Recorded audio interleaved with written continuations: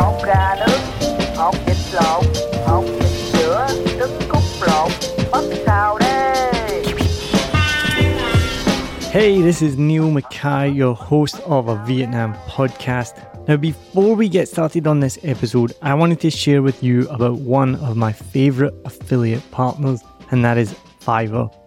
I've been using Fiverr for years for everything from ordering YouTube thumbnails to keyword research, writing podcast articles, even to Canva designs and thumbnails and more.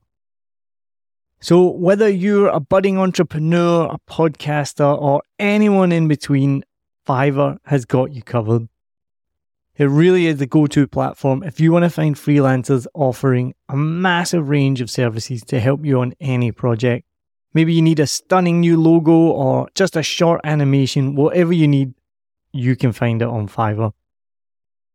What I love the most is how easy Fiverr makes it to connect with talented freelancers from around the world, all at prices that will fit whatever your budget is. Plus, with Fiverr's secure payment system, you can trust that your transactions are safe and secure. No dodgy people you meet on Facebook groups that disappear with your money and never give you what you want. What, that's only happened to me? As an affiliate partner, I will get a small commission if you use the link and at no extra cost to you.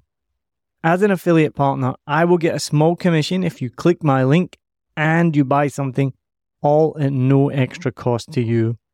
And best of all, you will be directly supporting the making of this podcast that you're listening to for free, but it is not free to make.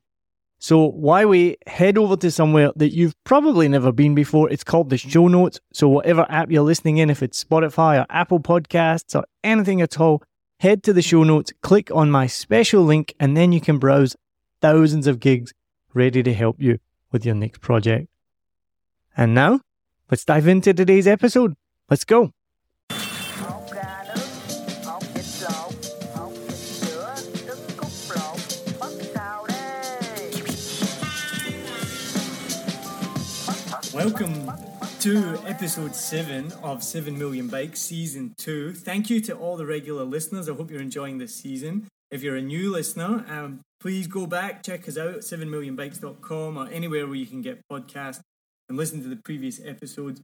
I interview people who live in Saigon, who have got interesting stories to tell, like everyone does, and we talk about kind of their backstory, how they've ended up here, what they do now, and we try and talk about Saigon as well. So today my guest is a chef, a restaurateur. He's the owner of El Camino, which is celebrating its second birthday very soon, and also Dos Amigos, which is the newest addition to the Xuan Thuy foodie scene in Thao Dien. So my guest today is Calvin Ooi. Thank you very much for coming on the show. Thank you for having me. How's your day been so far? It's been a media frenzy. We just finished a interview with Vietcetera before this, so it's definitely fun to see how much media's in Vietnam right now. It's definitely different than what it was 10 years ago. But yeah, I'm happy to be here, and finally we have time to sit down together. Yeah, I was going to say, so Calvin has been the hardest person to get a time to sit down and have an interview with. I've actually been trying to get Calvin on the show since season 1. And we've had a couple of scheduled interviews and things haven't gone on both of our parts. It's really difficult. He's a very busy man. I'm quite busy as well. So I'm glad that we finally get to sit down. Sure. Conversation. And it's interesting what you see. The media scene in Saigon has really, Developed, yeah. And it's good to see. And there's food and beverage is a big part of that as well, right? Definitely. I think the number of restaurants over the last 10 years has increased incrementally. Vietnam is still young on the food map in Southeast Asia, but the cost to create a restaurant here is a lot less than a lot of restaurants elsewhere. And I think that young entrepreneurs, young individuals who, they have something to say. They have something that they want to share with the restaurant world. They're coming out with pop-ups, and they're coming out with restaurants on all different scales. And it's a really exciting time to be in Saigon right now. So really excited to be part of this big push when it comes to F&B. And you were early in the scene, right? And that's something we've talked about this on the podcast, not just in terms of F&B, in terms of comedy, the arts, creative scene. Saigon is such a new kind of fresh canvas for many of the different kind of scenes. So it's good that you can get in early and you can do a lot, right, that you maybe couldn't do in different cities. Yeah. I mean, I think for the most part, the young Saigonese, they're really open to seeing what we have to come up with. And it's really exciting to see them come and enjoy and experience just the arts on all different scales. Whether you talk about fashion, you talk about filmmaking, you're talking about comedy that you mentioned earlier, even restaurants. You know, it's really a city that opens its arms and accepts all of us in, and that's really cool. And what the feedback that I've always been given is that the creative scene, and I think it's the same in the food and beverage scene because I've seen it, they all support each other, right? There's obviously some competition, but it's not more of a friendly competition, and everyone will help bring each other up. I agree. I think that, you know, the city is only so big, and we're all, as individuals and as artists, trying to make people happy. And there's no time for individuals who, or there's just no time for any of that hatred. You know, we're all here to work together and help one another. And I think that in this day and age, in 2019, we're definitely able to do that. And I have to give a shout out as well. We're talking about the different scenes. The podcasting scene has exploded this year in Saigon. So I started in May and I looked about the scene, and there was the Saigoneer podcast. And then not long after that, there was the Sexy Meat Talks podcast, which is Mark Gustafsson from Via Craft and along with Josh. And then from then, there's a new one just started, which, it's terrible, the name's escaping me, but that's interviewing creative people. And then there's another one from Dana Drehos, who I've had some dealings with, and she's an awesome person. She's doing one called Creatives in Saigon, and specifically interviewing creative people who are heading to Saigon. So it's like gone from before I started, I only saw one other podcast, and then now there's 4 or 5, and I'm sure there's more coming. Oh, the Bureau podcast as well. And they're specifically for food and beverage. Matt and Mike. Matt and Mike and Mel. So I listen to that regularly. What drove you to make podcasts? Boredom. Boredom is good. So I was a big, just like we were saying before we started recording, I was a big podcast fan. Really love the medium. You can just put it in and do the dishes, be in the gym, be driving. And so I was actually doing the dishes one day, and I have Sundays off and my wife is working, and I needed something to do, and I was like, start a podcast, that seems easy. And then the name 7 Million Bikes came to me, and I was like, all right, I'll buy a microphone. And then my friend Lewis, who I always give massive credit to, I said, do you fancy making some music for my theme music? And he was like, yeah, I'll do it. He's a music producer. And then nothing came of it. And I'd already recorded a couple of episodes, and I was about to try and find some royalty-free music just to put on there. And then suddenly I got a message from him saying, how does this sound? One listen, I was like, oh my God, this is amazing. And has it changed your life, being a podcaster? I guess so, yeah. How so? I think friendships, for one. This is one of the things I've just been interviewed on another podcast of the Blue Expat, which is actually predominantly interviewing Vietnamese people, but they do interview some English-speaking people, and they interviewed me. And I said, for most of the guests I've had on my show, I'd say I've become pretty good friends with them afterwards, which has been amazing. Most of them I don't know before, or even like yourself, I know of you, or we have interactions, we're friendly with each other, but... Sure, we don't have a chance to sit down and, talk to each other, really just talk. And Lewis and Kim, who were one of the first episodes, are 2 of my closest friends here.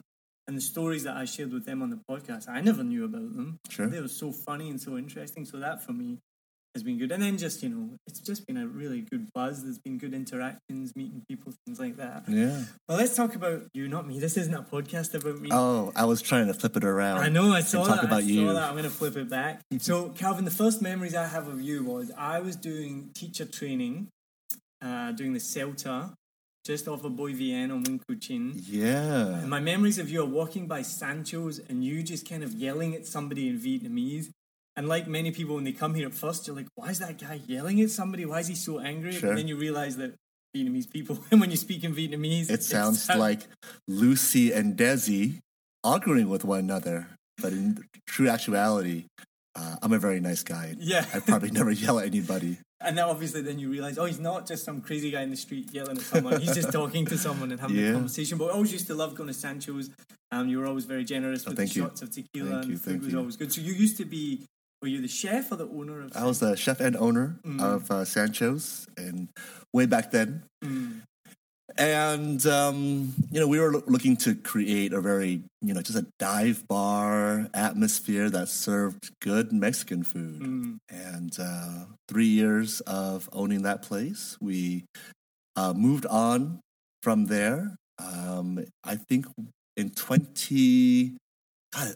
it'll be early 2017 was when we moved on. And then we opened up El Camino. And I was away from the kitchen for quite a while when I was at Sancho's. And I really wanted to get back into the kitchen and create something that, it was a little bit against the grain. It was a little bit, it was definitely different. We took approach and we made a Korean-Mexican fusion. We did so in a space that used to be a storage room.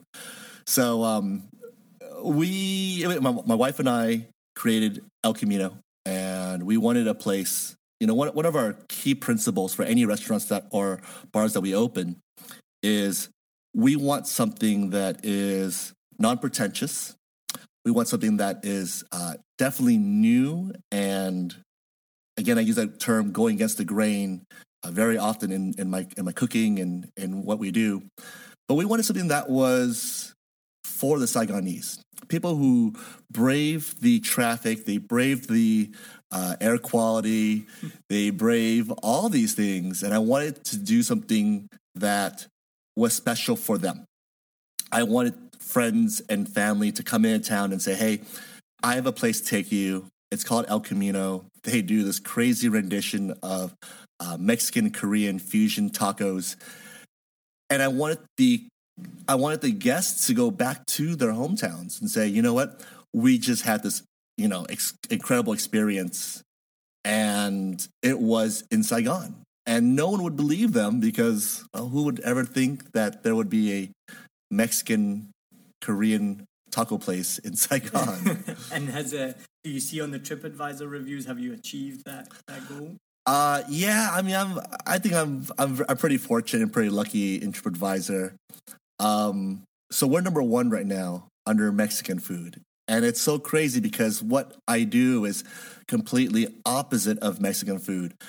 Shouts out to those who do authentic Mexican food here in Saigon. But it was just never we never set out to do something really authentic. We always wanted to do something that was us, that was very LA-esque. Where I'm from, it was just a hodgepodge of all these different types of cuisines mixed together into one restaurant. And El Camino is just not just a restaurant. It's almost like a lifestyle. It's how we live. It's treating others fairly, and it's treating others with respect, and giving out a product that we really firmly believe in, and doing it at a price point that allows everybody to come in and enjoy what we offer. Well, I'm not just saying this because you're sitting in front of me. I'm a pretty regular customer at El Camino. You've done an amazing job. The food there is incredible. What made you choose then Mexican and Korean food? Yes, that's always a funny story. So I think every chef is classically trained in French cuisine. And I was that a long time ago. And I've worked my ways through San Francisco's kitchens, and there was one restaurant that I was working at, and I used to make their master stock. And, we're talking, big vat of oxtail, and we would make their stocks every week. And it was my job as chef to create a staff meal. So there are some days that I would try to create some really extravagant things for the kitchen and the front of the house staff. But the one thing that all the staff always loved was my oxtail tacos. And it had a lot of deep flavors of pho in there. Because that's just how I do my beef stock. And I remember one day, this is like 2004, 2005.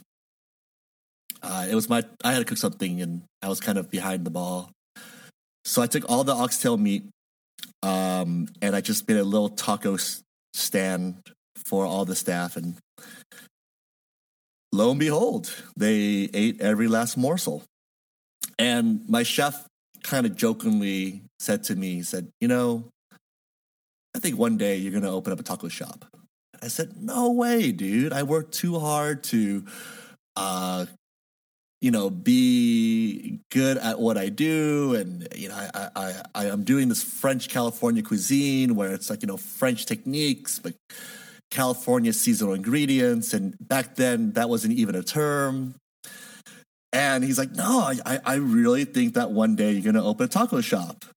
I just kind of put it behind me. I guess you fast forward, 15 years or 13 years, whatever. And here I am making tacos for everybody. So I think it's kind of one of those cool things where I just cook food that I enjoy cooking. I cook food that I want customers to appreciate. And I'm definitely not everybody's cup of tea. I definitely use flavors that, not everybody is accustomed to.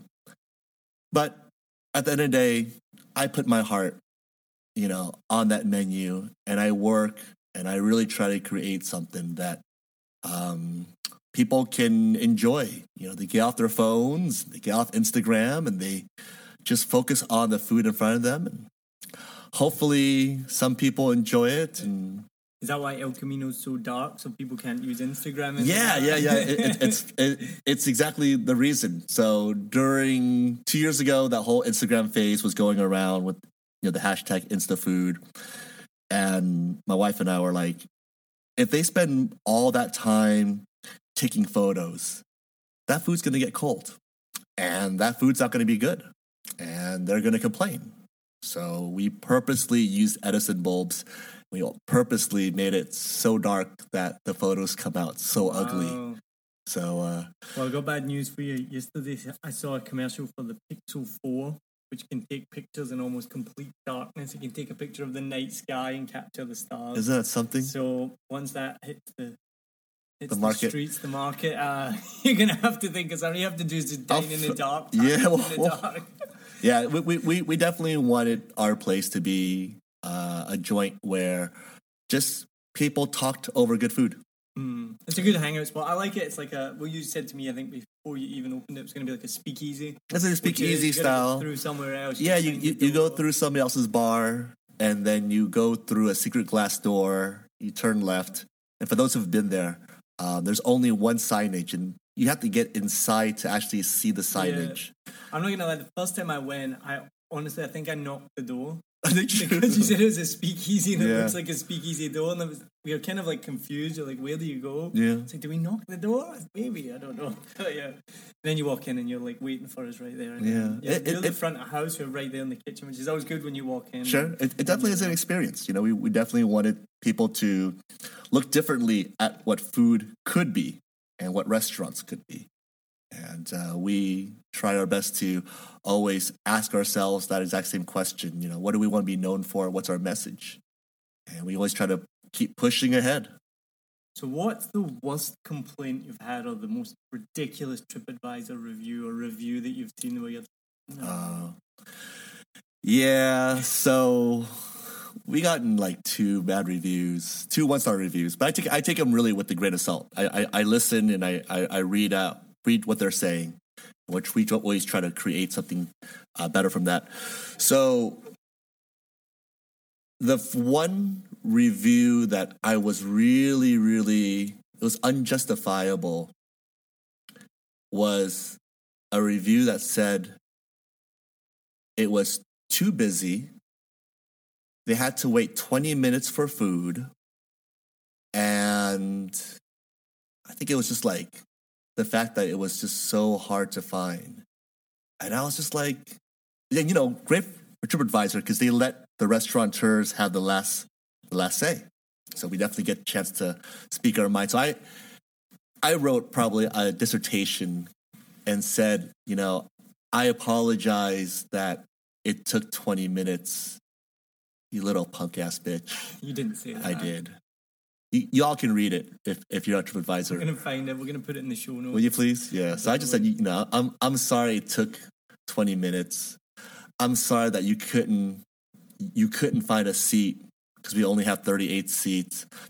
I'm sorry, but I said it. I made sure that people knew that, hey, good food takes time, and there's no reason why you should go to a restaurant and rush anything. It's an experience. You should go and have a drink and look around and smell and do whatever you need to do. But rushing is the last thing you want to do when you dine out. And I find that I think the trend these days of restaurants or of customers coming in and demanding certain things. You know, you come into my house, I'm trying to feed you with everything I got. Why don't you try to just take it on and try to understand and appreciate what you're experiencing versus, hey, this isn't authentic. And then I asked them, well, what is authentic? And they showed me a picture of Taco Bell. So, you know who you are, you little punk ass bitch. But this what you're saying there, it ties in, and I sound like this the oldest man in the world, right? But like this is like the generation nowadays. This is the expectation. Again, I don't want to reference all previous episodes, but we've talked about like Tinder and how, you know, dating has become so disposable for people, with Uber Eats and Grab Food, and, you know, everything's faster, quicker. That ties into someone complaining about waiting 20 minutes. Like, yeah, and we're busy, and you know what? That's what happens when you're at a busy rrestaurant. You wait 20 minutes. You guys have awesome drinks. You can sit down, have a beer, have a chat. Like, sure. There's no rush to have like your food in front of you. Yeah, I think it's TripAdvisor is great, but when individuals become keyboard warriors, it really affects our livelihood. You know, we put a lot of money and time and ourselves into these businesses, these restaurants, and to judge so quickly. Remember, the menu comes out, you get to read through the whole menu, no one rushes you, and you choose the items that you think are best, suitable for you. The food comes out, and whether you like it or not, I think you should go in with an open mind. If you didn't like the food, tell somebody. I spend half my time in the dining room going from table to table to make sure that everybody has a good time. And if they don't, hey, I'd be happy to comp it. But you got to tell me instead of going online and doing so. And, you know, people have their opinions. When I had my restaurants in San Francisco, even though when I got reviewed by the SF Chronicle, they still came 3 times. And they would always come with a partner. They would always order 2 different things. And the person who is critiquing your food, and critiquing your service and everything about it, they have done this all their lives. When you work at that level as a food writer, I think you go into a business and go into a restaurant, and you really want the chef to tell his or her story. Instead of coming there and having predisposed ideas of what food could be or should be. And then when it doesn't come out to what you think it is, you write that review. And I can speak for a lot of the restaurateurs and chefs in town.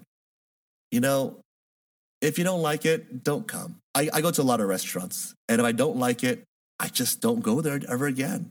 I think that's the easiest way of dealing with it.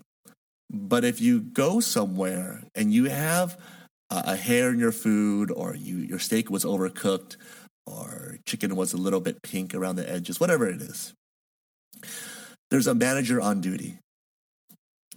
Social media makes it so easy to reach out. Everybody knows who the chef is at these restaurants. Everybody knows who the owners are. If you just write a letter to us and say, hey, yo, I didn't like what you were cooking, I'm sure one of us, actually all of us, will come back and say, hey, I'm really sorry you didn't have a great meal. Kitchens have bad days. They have good days. Maybe that was one of our bad days. How about we try to make this wrong or right? How about we bring you over and I'll personally cook the meal for you? Maybe I can change your viewpoint on how this food is, and we can be friends about it. Yeah, I don't understand the whole rush to the keyboard kind of thing. Like, because I've had it before where something's maybe not been right. Exactly what you're saying. You bring it to someone's attention, you chat to them, and it will be sorted, and you leave on a high, and you will come back. You know. I'm gonna sound like an old man right now, also, but my parents taught me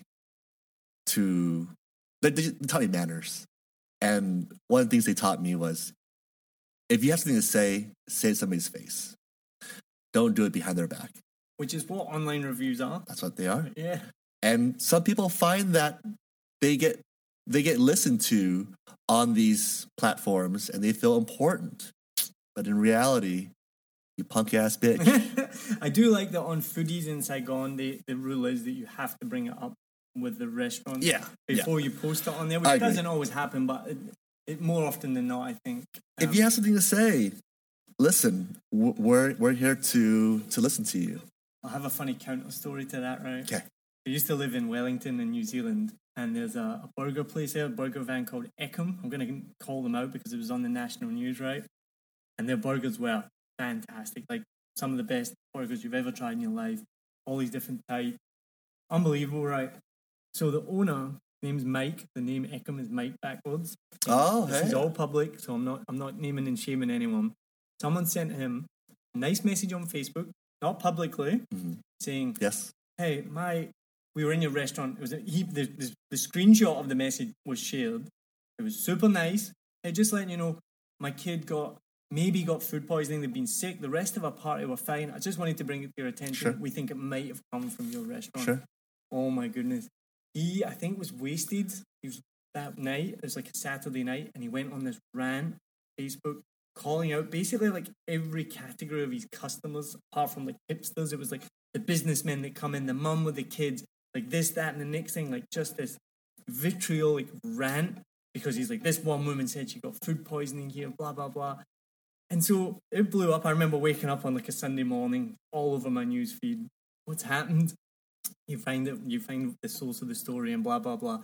Makes the national news. They're interviewing him, not repentant, like, at all. Didn't take the chance to take it back, and say, I was having a bad day. Just keeps going at it. And he owned it. And I'm not kidding. We never went back because of that, because he was just such a dick. We were like, okay, we're not going to go back there. Like, that was terrible. We just basically like sabotaged his own restaurant, which was, still to this day, if you go to Wellington, actually do go and try Eckham Burger, because it's insanely good. But the guy, a bit of a nut job. You look at sports athletes, and they are the magnifying glass is on them 24/7. Baseball, because the World Series in America just finished. It's really tough when you're a chef or you're a restaurateur, because all eyes are on you. And you have plenty of friends who support you, support what you do, but then there are individuals out there who they really want to just tear you down. So imagine a year, there's 365 days. I try to stay open 330 days of the year. And every single thing that I put out with these two hands My hands are up right now for those on the podcast. I'm getting judged upon that every single day. And not everybody's palate is the same. I don't have the same palate as you or anybody else. But that's what makes us different. I think that people don't enjoy dining out anymore. I think the going out dining scene has become something that individuals look at and say, oh, I got to get on my bike. I got to get in a car. I got to go and eat. You got to talk to people. Yeah. You can do it on an app and it shows up at your door. I'm sorry, when I was young, I had to get 3 A's. That's 50%. I got to get 3 A's on my report card that comes out every semester just to get taken to, the local Sizzler. I don't even have Sizzler back home, but Sizzler's not that good. And we used to enjoy every single minute of going out because we would put our best clothes on. It meant we didn't have to eat Vietnamese food that night. It meant we didn't have to do dishes. It meant I could eat honey mustard, in the 80s because honey mustard was so cool. And these days, people want what they want now. You're so old. How old are you? 41 now. You're 41, I'm 37. We're just like that now. We've returned that corner now where we just we'll think misty-eyed about the good old days, and anyone listening to this that's under 30 is just like, shut up, couple of old men. I'm going to go and get some crab food right now. Yeah. So let's move away from the restaurant. Sure. Let's talk about your background. So you're Viet Q.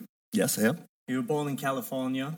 Your parents are from Vietnam. Yes. How did they end up then, or how did you end up in California, I guess? My parents were broke people. They went over in 1975.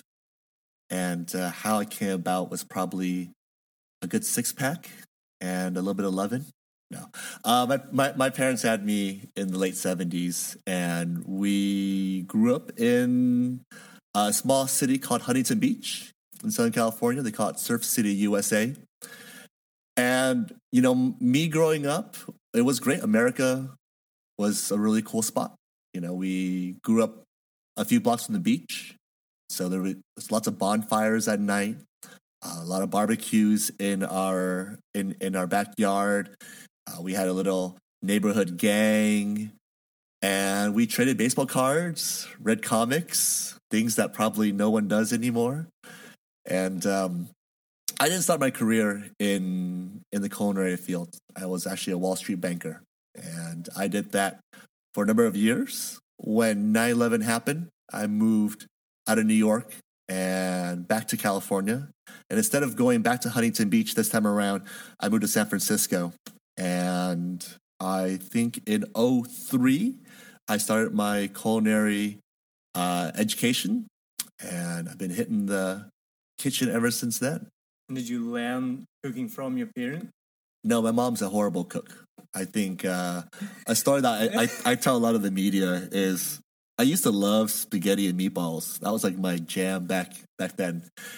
And one day, my mom didn't have any tomatoes in the house. There's no tin tomatoes. There's no tomato paste. There's just ketchup.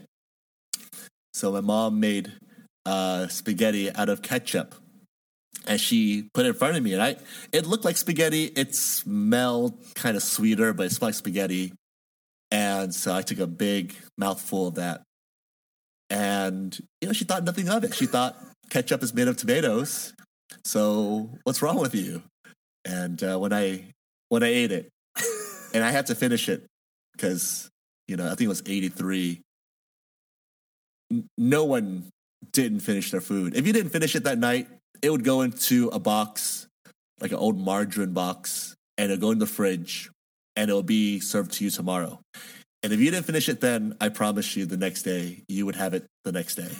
And she would somehow find a way to put it into other foods and surprise you because spaghetti with ketchup is there.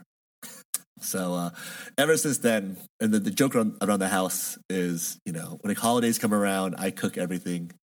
And I always say, I don't want you making ketchup spaghetti anymore. I don't trust you. That's awesome. And so, did your parents, did they talk much about coming from Vietnam, moving over? No. My parents wouldn't speak a lick of Vietnamese to me growing up. No. And I think that's why my accent to this day is so hereditary bad. It's just horrible. I didn't learn any Vietnamese until I got to Vietnam 10 years ago. And I learned Vietnamese like everybody else does. I learned Vietnamese by watching television. And, you put on TV and they're acting and they have a certain way of speaking on television. And I find that my Vietnamese sounds like theirs. So they always say that I'm over dramatic when I speak Vietnamese. Well, that ties into what I said about the first time I That's saw you right. in Viet Nam. That's right. There you go. Yeah. So you're a Wall Street banker? Oh, it sounds really cool, but I was just doing it mortgage sounds terrible. It does. I did what I did. I loved what I was doing. I was doing mortgage-backed securities, and I was good at what I was doing.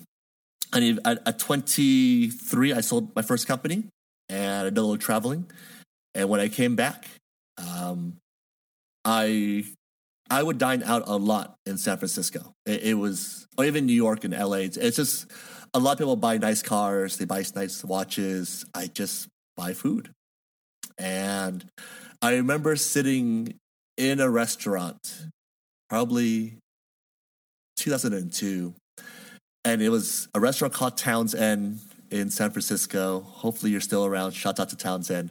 And I was, I would frequent there, and the maitre d' would come out, and they would say, "Hi, Calvin." And somebody would come out and say, "I have this new wine. It's really good." And the chef would send out like an intermiso dish, and I was like, "Oh, restaurants seem so cool."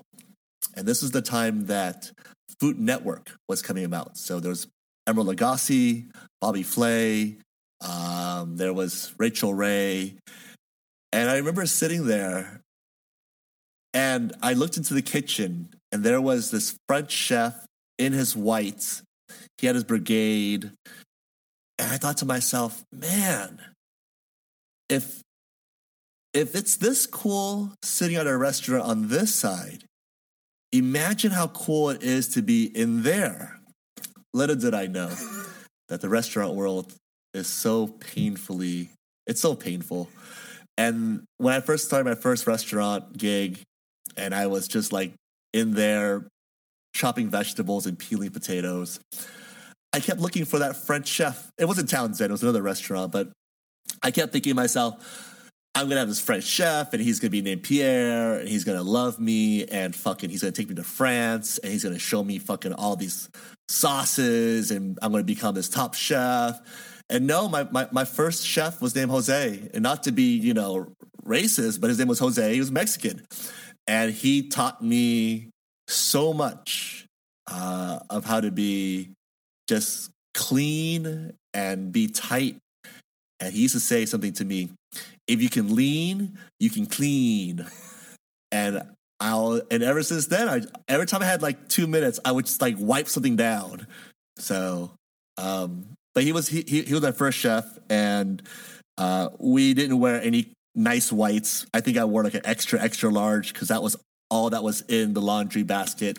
People in the restaurant world know that that's just all a show, and that the real reality of it is it takes so much heart to do what we do and to have just try to make people happy. It's definitely an orchestra.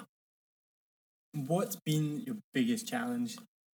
I think the biggest challenge to me has been trying to find my own voice in the culinary world. Cooking something that was near and dear to me, something that I really believed in, something that was different than what the trend was going right now. The hardest thing for me was to do less to my food and to simplify what we do and really find quality ingredients. I think anybody can mask stuff with salt and sauces, but MSG. Yeah, but you try to do something without that those masks, and you'll realize that cooking is hard. Well, I want to get your opinion on this. Someone said to me recently that the best Vietnamese food in the world is in London. And I looked at him and I went, What are you talking about? We live in Saigon. Sure, the best Vietnamese food is surely here. And he went, no, because the freshest ingredients and the best ingredients are in London. So he was like adamant, like the best Vietnamese food is in London. What's your opinion on that? All right, so for those who know me back in the SF days, they know that I started my career at a restaurant called Slanted Door. Slanted Door is pretty much the godfather epicenter of what Vietnamese farm-to-table seasonal is all about. I mean, Charles Van, my chef, has really helped mold me in my career. He's the one who told me, he said, hey, you're going to own a taco shop one day. I just said, hey, man, dude, come on. And, you know, he took farm to table, he took Vietnamese recipes, he used the best ingredients he possibly could find from the farmer's market, from the beef purveyors, everybody, just seafood purveyors. He created what I think Vietnamese elevated could be. But what is the best? Right? And so everybody has different palates. I like to eat food that's more rustic. I like to eat food that's more regional. I like to eat foods that there's a story behind it. So, is Vietnamese food overseas better because of the ingredients? I think ingredients do play a big part, but it's up to the chef and his or her team to create something phenomenal. So I was taught from Charles and my years at Slanted Door to take basic ingredients and making them the very best. That's my style of cooking. That's how I cook. That's how I've always cooked. I just take the most simplest things, and I tried my best to do something to them to make it good. But if you're using, Wagyu, or you're using foie gras, or you're using all these ingredients that are not native to Vietnam, it's hard to call it Vietnamese food. So I'm sure what they're doing in London with Vietnamese food is extraordinary. But if they had to buy ingredients the way we buy ingredients from the markets, from our purveyors, I'm sure they'll have a hard time.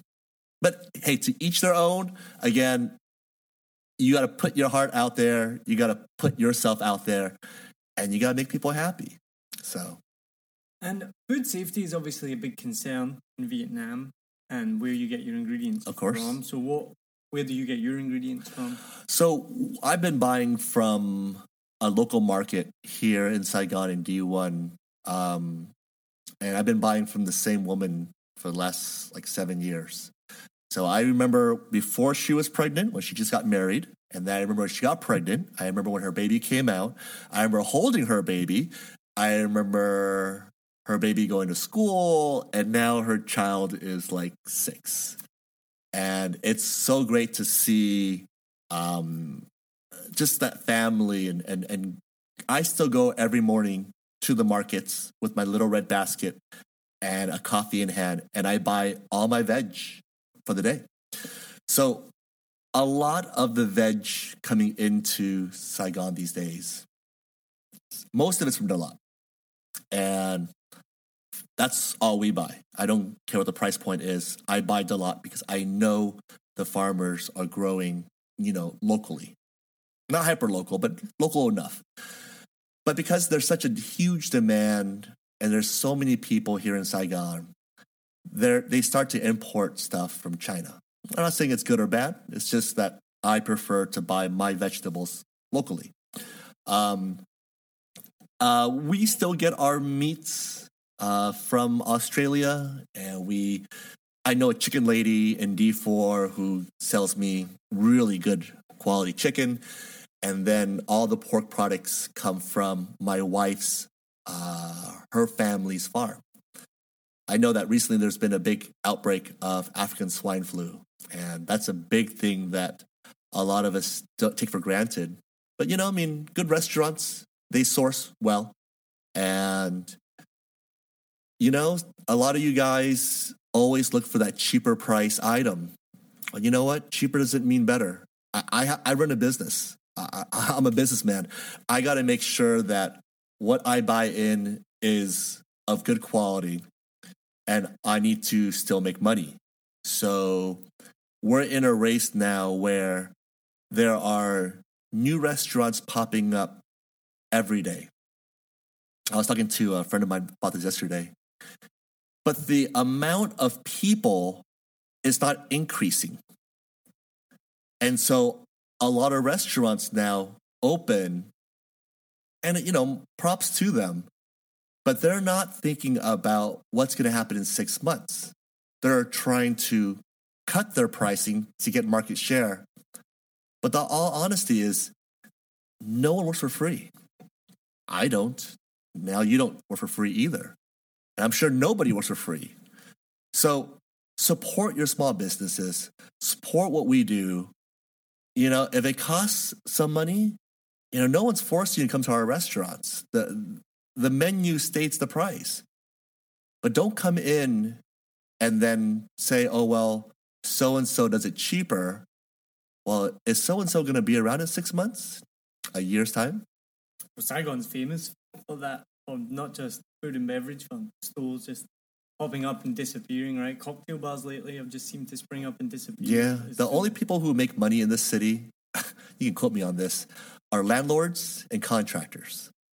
Because the amount of properties that are being flipped and turned, and the amount that these landlords want from us to rent their space, it's just, if you guys knew what we paid for rent, you guys might really give us a break sometimes, because we pay rent, we pay utilities, we pay our staff, we pay our purveyors. And if there's any money left at the end of the day, that's what we bring home. And, I come out with a fair product. I don't think I'm cheap by any means. So I just saw your post yesterday. You put your prices down. Yeah. I had to bring our prices down. The day after I ate there as well, you bastard. You're welcome. We were there on Sunday. You're welcome. I didn't think it was too expensive. Yeah, in this day and age, I think a lot of us have to re-look at our strategy. And I was talking to somebody and I said, hey, you create a craft product and it's so well priced. And he said to me, yeah, I have to. The market is so competitive now that I need to re-examine what it is that I do. And so for Dos Amigos Taqueria, we did just that. I want to feed people. I want to see plates come back clean. That's the reason why I put in the 70 hours. It's not about the money. It's not about the fame. It's not about any of that. It's when they walk in and they sit down, did I feed them? Are they happy? And is every last morsel of that plate finished?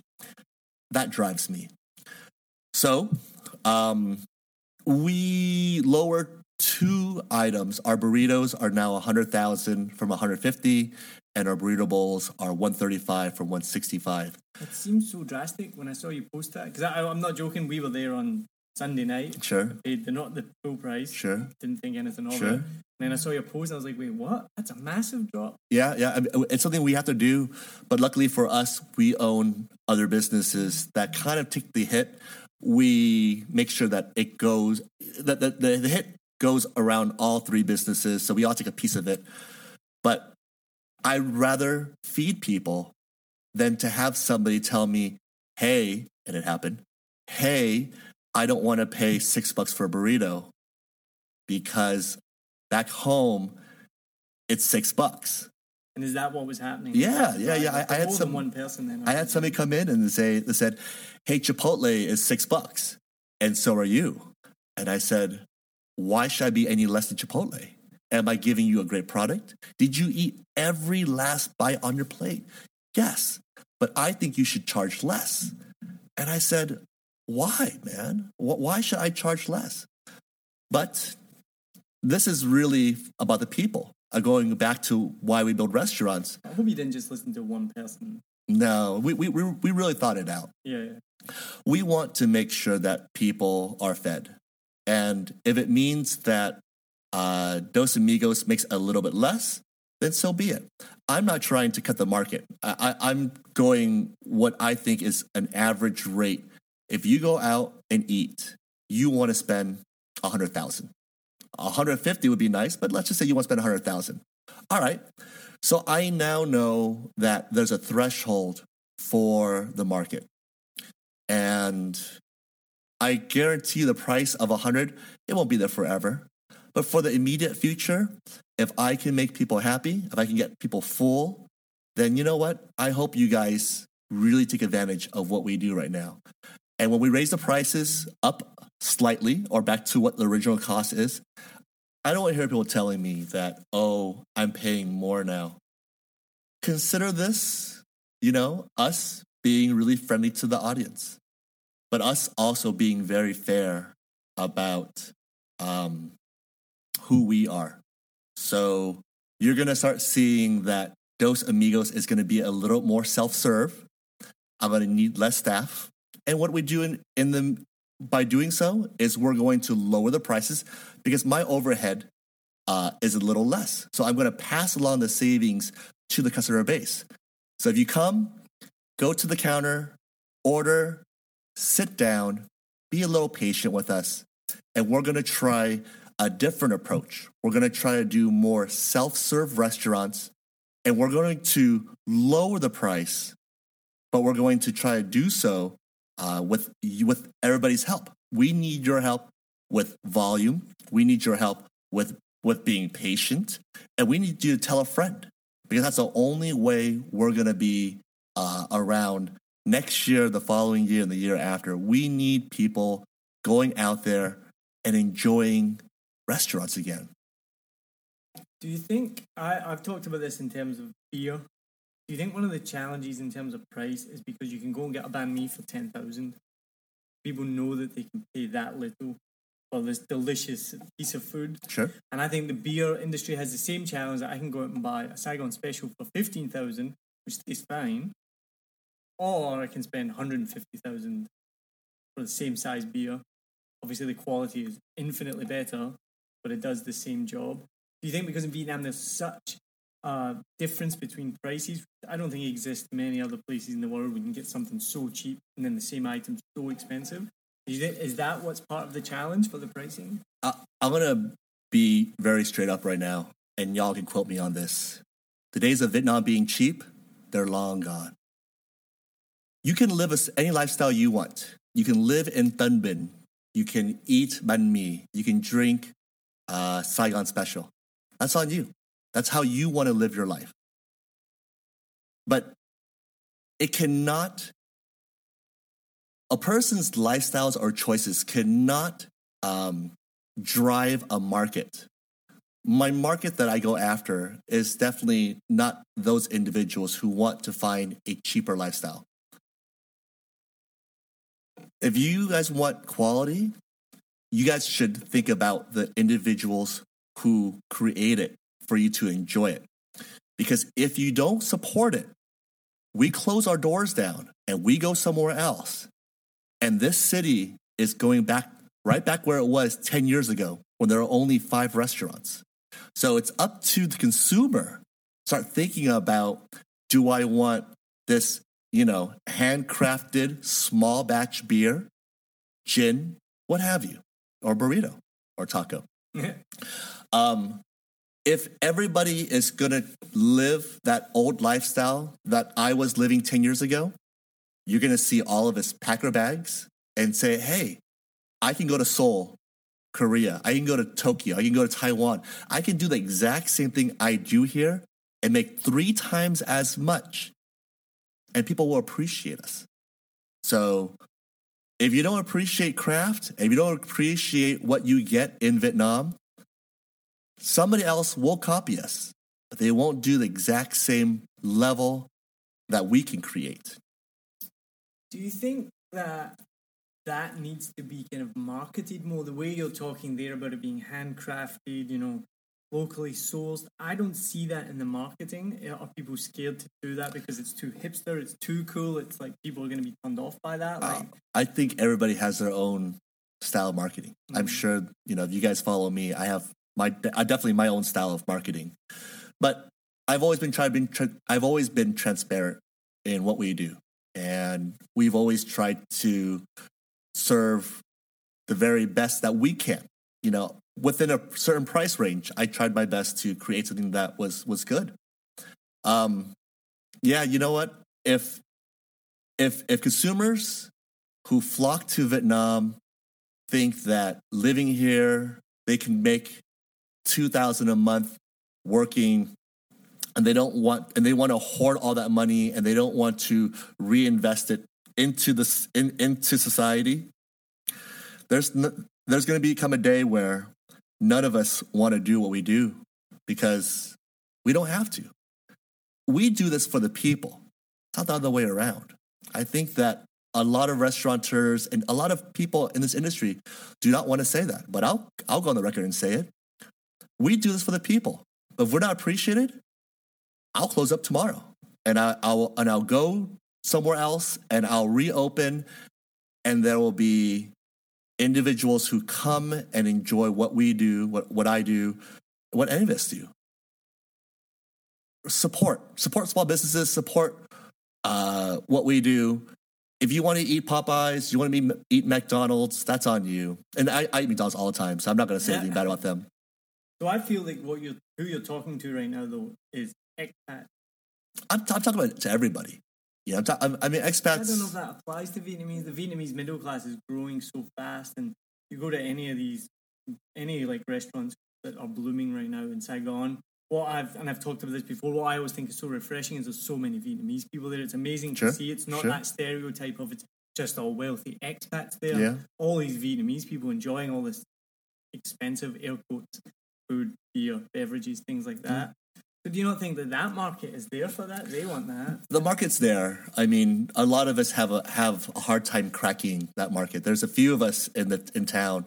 I think Bowsy and what Chris is doing is tremendous. What Ut and Beer Crafters are doing is tremendous. What Quince and Tomatito and Stoker are doing is tremendous. Octo, Fresh Catch, Coquette, all the people that I'm so close to and who've supported me from my early days, we're all trying to break that Vietnamese market. But yeah, if you want to call it out, expats who come out here, I think one of the PPC words that you can buy on Google is cheap Vietnamese lifestyle, and that goes for a good amount of money per click. But why should Vietnam be cheap? Why should what we do be as affordable as Cam Tam? Because what we do is not Cam Tam. But this came up in season 1. One of my questions I asked was, what's the biggest misconceptions of Vietnam or of Saigon as well? And one of the answers that came back, which I hadn't thought about, was people overseas perceive it to be cheap. People think of Conoco Hat, farmland, war-torn country. People who live here say, that's what my friends and family think it's like back home. Yeah. And then they explain, oh, no, it's like a big modern city. Agreed. Modernizing. So I think people who are doing that click looking for cheap Vietnam lifestyle, I was probably one of them 3 years ago when I first came. And I was too 10 years ago. So I'm not saying that I didn't live that lifestyle. I lived it for so many years because I was so poor for so many years. I'm just less poor now. You can choose whatever you want to eat and you can choose however you want to live. But if you want to see what Saigon is in this day and age, go out there. I promise you, when you look at a menu of, say, my favorite restaurant is Quince. Shouts out to Julian P. and their whole crew out there. If you look at his menu, his starters run $8 to $12. You go to LA, San Francisco, or New York, a beer is $12.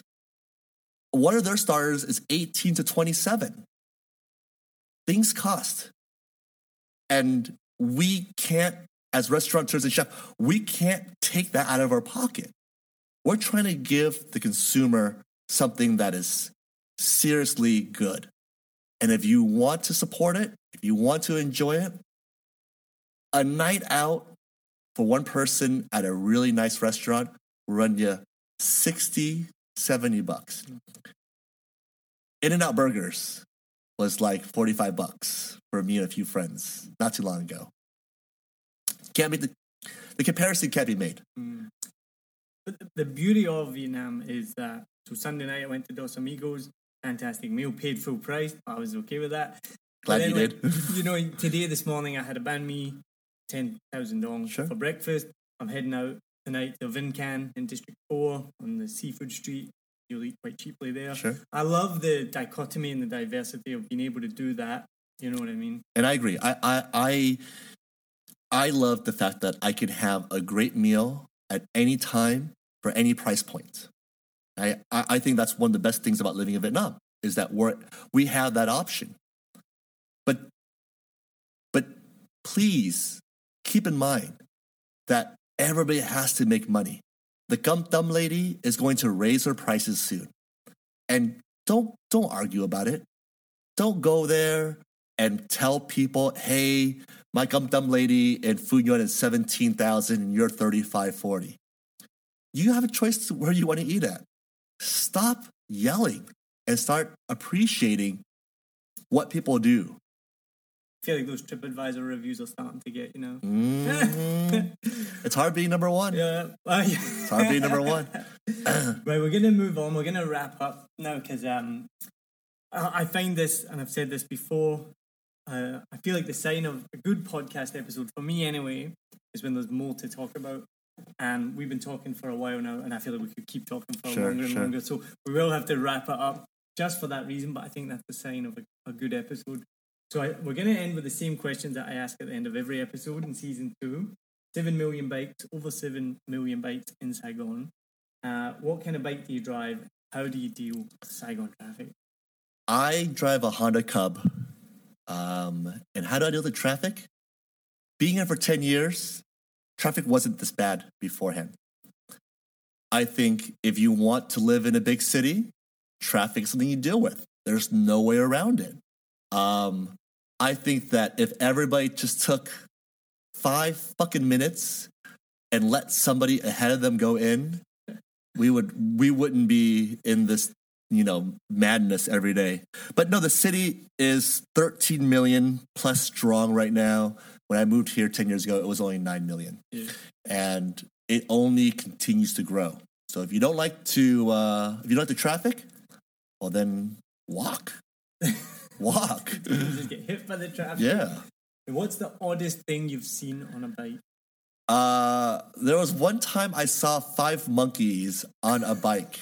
I love this question. I love these answers. I know. So I think it was when I used to own Sancho's on Bui Vinh, and just this guy had 5 monkeys on his bike. He was driving down, and they were all sitting so politely, and it was just crazy. Yeah. I saw a great one just yesterday. Was this massive bike was coming behind me. I could hear it. And it overtook me, and it was almost like a Batmobile bike, like massive big guy with tats on. And he had this dainty little violin on his back. I was not expecting that at all.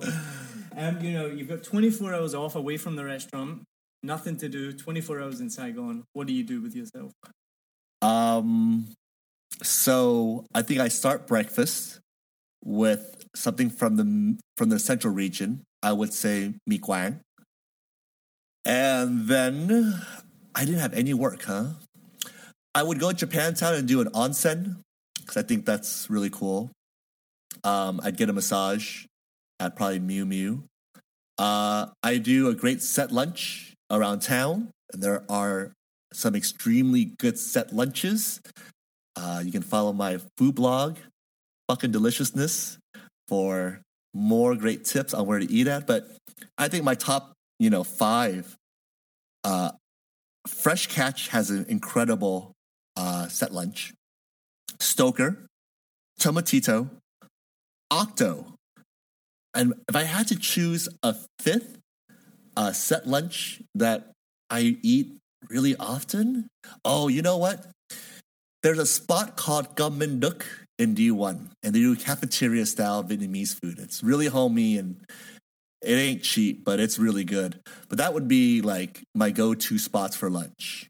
And then catch a movie, because movies here are insanely cheap for the quality of theaters that you get.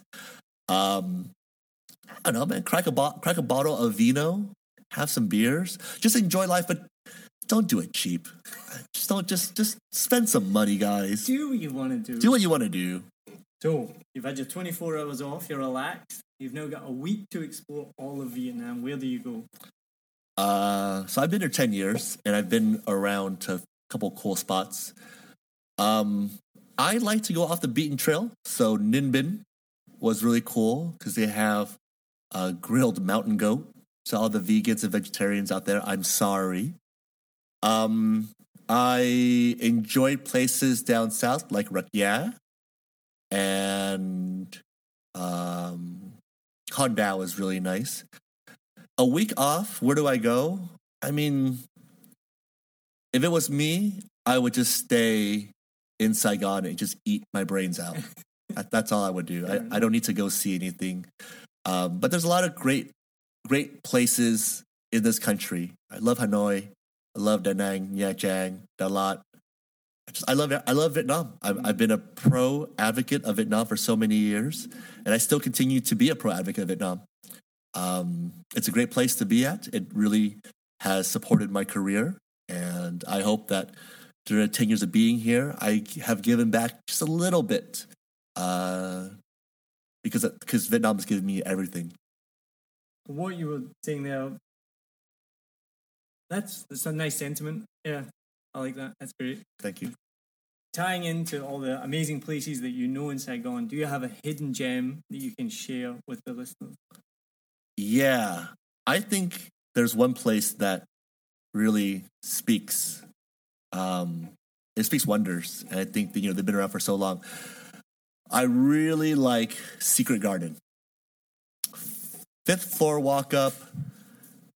The signage is small, but what you get when you rooftop dining, great food, great pricing, great everything. I think that's a place that I take a lot of my my guests who travel through. We eat there, twice a month. But the food's good. I think the food's good. I need to take my wife and for amazingness, and I have to give a shout out to my wife who supports this podcast massively and gives me the time and the space to make this. So shout out to Adri Lopez. I'll have to take her out to Secret Garden. Oh, so since we're in the shout out mode, shout out to my wife too, Jang. Thanks for being there, and thanks for supporting my crazy dreams, my crazy aspirations, and thank you for putting your life aside to help me get where I'm at. So, I mean, that phrase "behind every good man there's a better woman," like, it couldn't be more true. When you meet that better woman, you're like, yeah, no, I'd be useless, I'd be hopeless without her. Yeah, definitely. So to wrap up, tell us what's going on with you, what's next, what's exciting, what's happening. Tell everyone. All right, so we just opened up a gin bar called Easy Tiger, and it's at 24 Dom U. It's in an alley. There are some female masseuse in the front of the alley. Don't mind them. We are not a speakeasy because we have a sign, and I want to be very clear about that. We're not a speakeasy, but it's a gin bar, and I currently carry 33 of, I think, the best gins that we have in the market right now in Vietnam.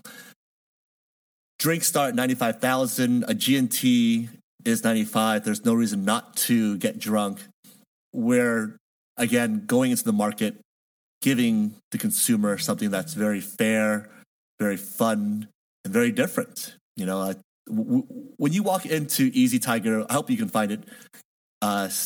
24 Dom U, go straight down. On the right-hand side, you'll see a metal door. That's where we're at. We'll put the map in the show notes. Yeah. Would you please? Put a link in there so you can find it.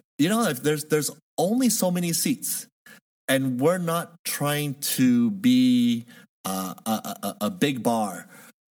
Get a drink at the bar, find a wall to lean on, have a conversation, talk to a stranger, talk to two strangers, get off your phones, and enjoy what we do. And there's a little hot tip on there.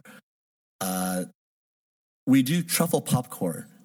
And I think that's going to entice a lot of people. Hopefully it does. So come on down and come kick it with us. I'll be in soon for sure. Thank Then you. you said El Camino's got its second birthday next year. El Camino, That's crazy. I can't believe that's gonna be two. second year. Dos Amigos Taqueria is in Taodian. I think there's going to be a lot of moves from our group next year. Stay tuned. I have a few bets on the market on what the next trend is going to be. So we're going to hopefully be first in that and set that trend. And yeah, I think next year is going to be really exciting for us because we're going to do some really incredible things. I think I've got an idea of what the trend is, but I'm not going to say it on here. What a Awesome. tease. Thank you so much, Calvin. Thank you so much, It's Sam. been awesome. It's been worth the wait. As I said in the beginning, we have taken a while to get this together, but I'm glad you've come on and been amazing chatting with you. Really good to hear some insights into the industry. I truly hope you don't go anywhere because your food, I'm not just kissing your ass. You know, I think your food's amazing. You do a wonderful job. And I'm definitely, I'm Scottish, mate. So you put your prices down, I'm coming in more. Oh, tell a friend. Tell a friend. It's all we ask. I was going to say that earlier as well. Something that frustrates me often with restaurants, with everything, they all say, oh, can you leave a review online? And do you know what I will say to them? I say, I'm not going to leave a review Sure. online. I just don't do it. I just can never be bothered. But I will tell somebody. And I think but people forget about the good old word of mouth. Like, if I have a good time, I'll be messaging my friends. I'll be like, do you know what? I just went to Dos Amigos. It was amazing. I'll Yeah. hear that. That's so much more valuable than just throwing out a review online, I think. That's how we've always worked. You know, we're a small business. We try to touch everybody somehow, some way. And yeah, people ask for reviews. I never ask for a review. I honestly, the best thing you can do for me is eat all your food and, you know, leave a tip for your servers because it's nice to give them a little something. But tell a friend, come back. That's all I can ask for. I don't need any online reviews. Well, the best thing you could do is get to come on the 7 Million Bike podcast and just promote all your businesses. What is your viewership now? I heard I'll it's tell like you that 9 million subscribers. Something like that. We're getting close. Congratulations. Congratulations. Awesome. Thank you so much. Thanks And again. I'll definitely be seeing you around town. All right, I'm cool. going to go eat some cheap food now. Cheers. Bye. Cheers. lộn học sữa trứng cút lộn mất sao đây. Thanks for listening to this episode of 7 Million Bikes, a Saigon podcast with Calvin. Thank you very much to Calvin for coming on. Great to get an insight again into the food and beverage scene in Saigon. Thank you, as always, to Lewis Wright for composing the theme music and to Lei Nguyen for helping me design the cover art. The podcast that I forgot the name of in the beginning of the episode is called Falling Jackfruit. Apologies to Falling Jackfruit for getting that. They're the newest podcast on the scene. They've just had the second episode come out, so check them out. Thanks for listening. I hope you can check out other episodes. If you haven't heard them, you can go to 7millionbikes.com or listen anywhere you get your podcasts. And if you can, please leave a review. Go to Facebook, go to Apple Podcasts, give the Facebook page a like. You can even get us on Instagram, but I'm not so active on Instagram. But go on there and give us a follow as well. So thanks again, and I hope you can tune in for future episodes. Cheers. Sữa trứng cút lộn mất sao đây. Mất sao đây.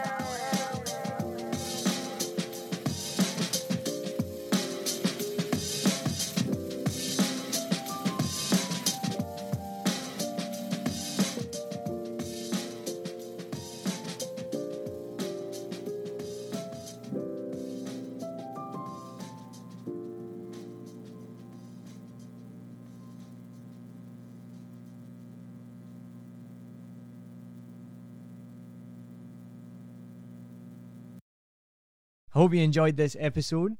If you're like me, you may use your laptop at places where you have to use public Wi-Fi. This opens you up to digital snoopers. It's a massive problem. It can be your internet service provider, or you know who, looking at what you do online, or a cyber criminal trying to steal your bank passwords or credit card info, or even a hacker at the next table trying to steal your sensitive data. These days, it is vital that you keep your data safe. NordVPN keeps all of these snoopers away. It makes your internet activity private, protects you from accessing dangerous websites that are phishing for your data, and lets you enjoy your favorite content securely, even while away from home. And it's easy to use, even I could use it. I've actually been using NordVPN for years now here in Vietnam, and I'm excited to be an affiliate partner with them. I've used NordVPN to watch Netflix, BBC, Disney Plus with ease, and I also know that my information and data are safe from prying eyes, whoever they may be. Join now and you'll get 68% off and 3 months free when you go to my link, nordvpn.com/SMB. Just again, for those hard of hearing, nordvpn.com/SMB.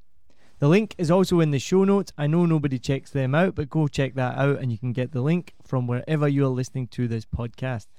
As an affiliate partner, it also means that I will get a small commission when you sign up, but at no extra cost to you. So not only will you be getting a great deal through 7 Million Bikes, you get a great VPN and you'll be supporting 7 Million Bikes podcast. Stay safe online and enjoy the shows you love. Any questions, just let me know. You know how to get in touch with me. And thanks for listening to this show. Cheers.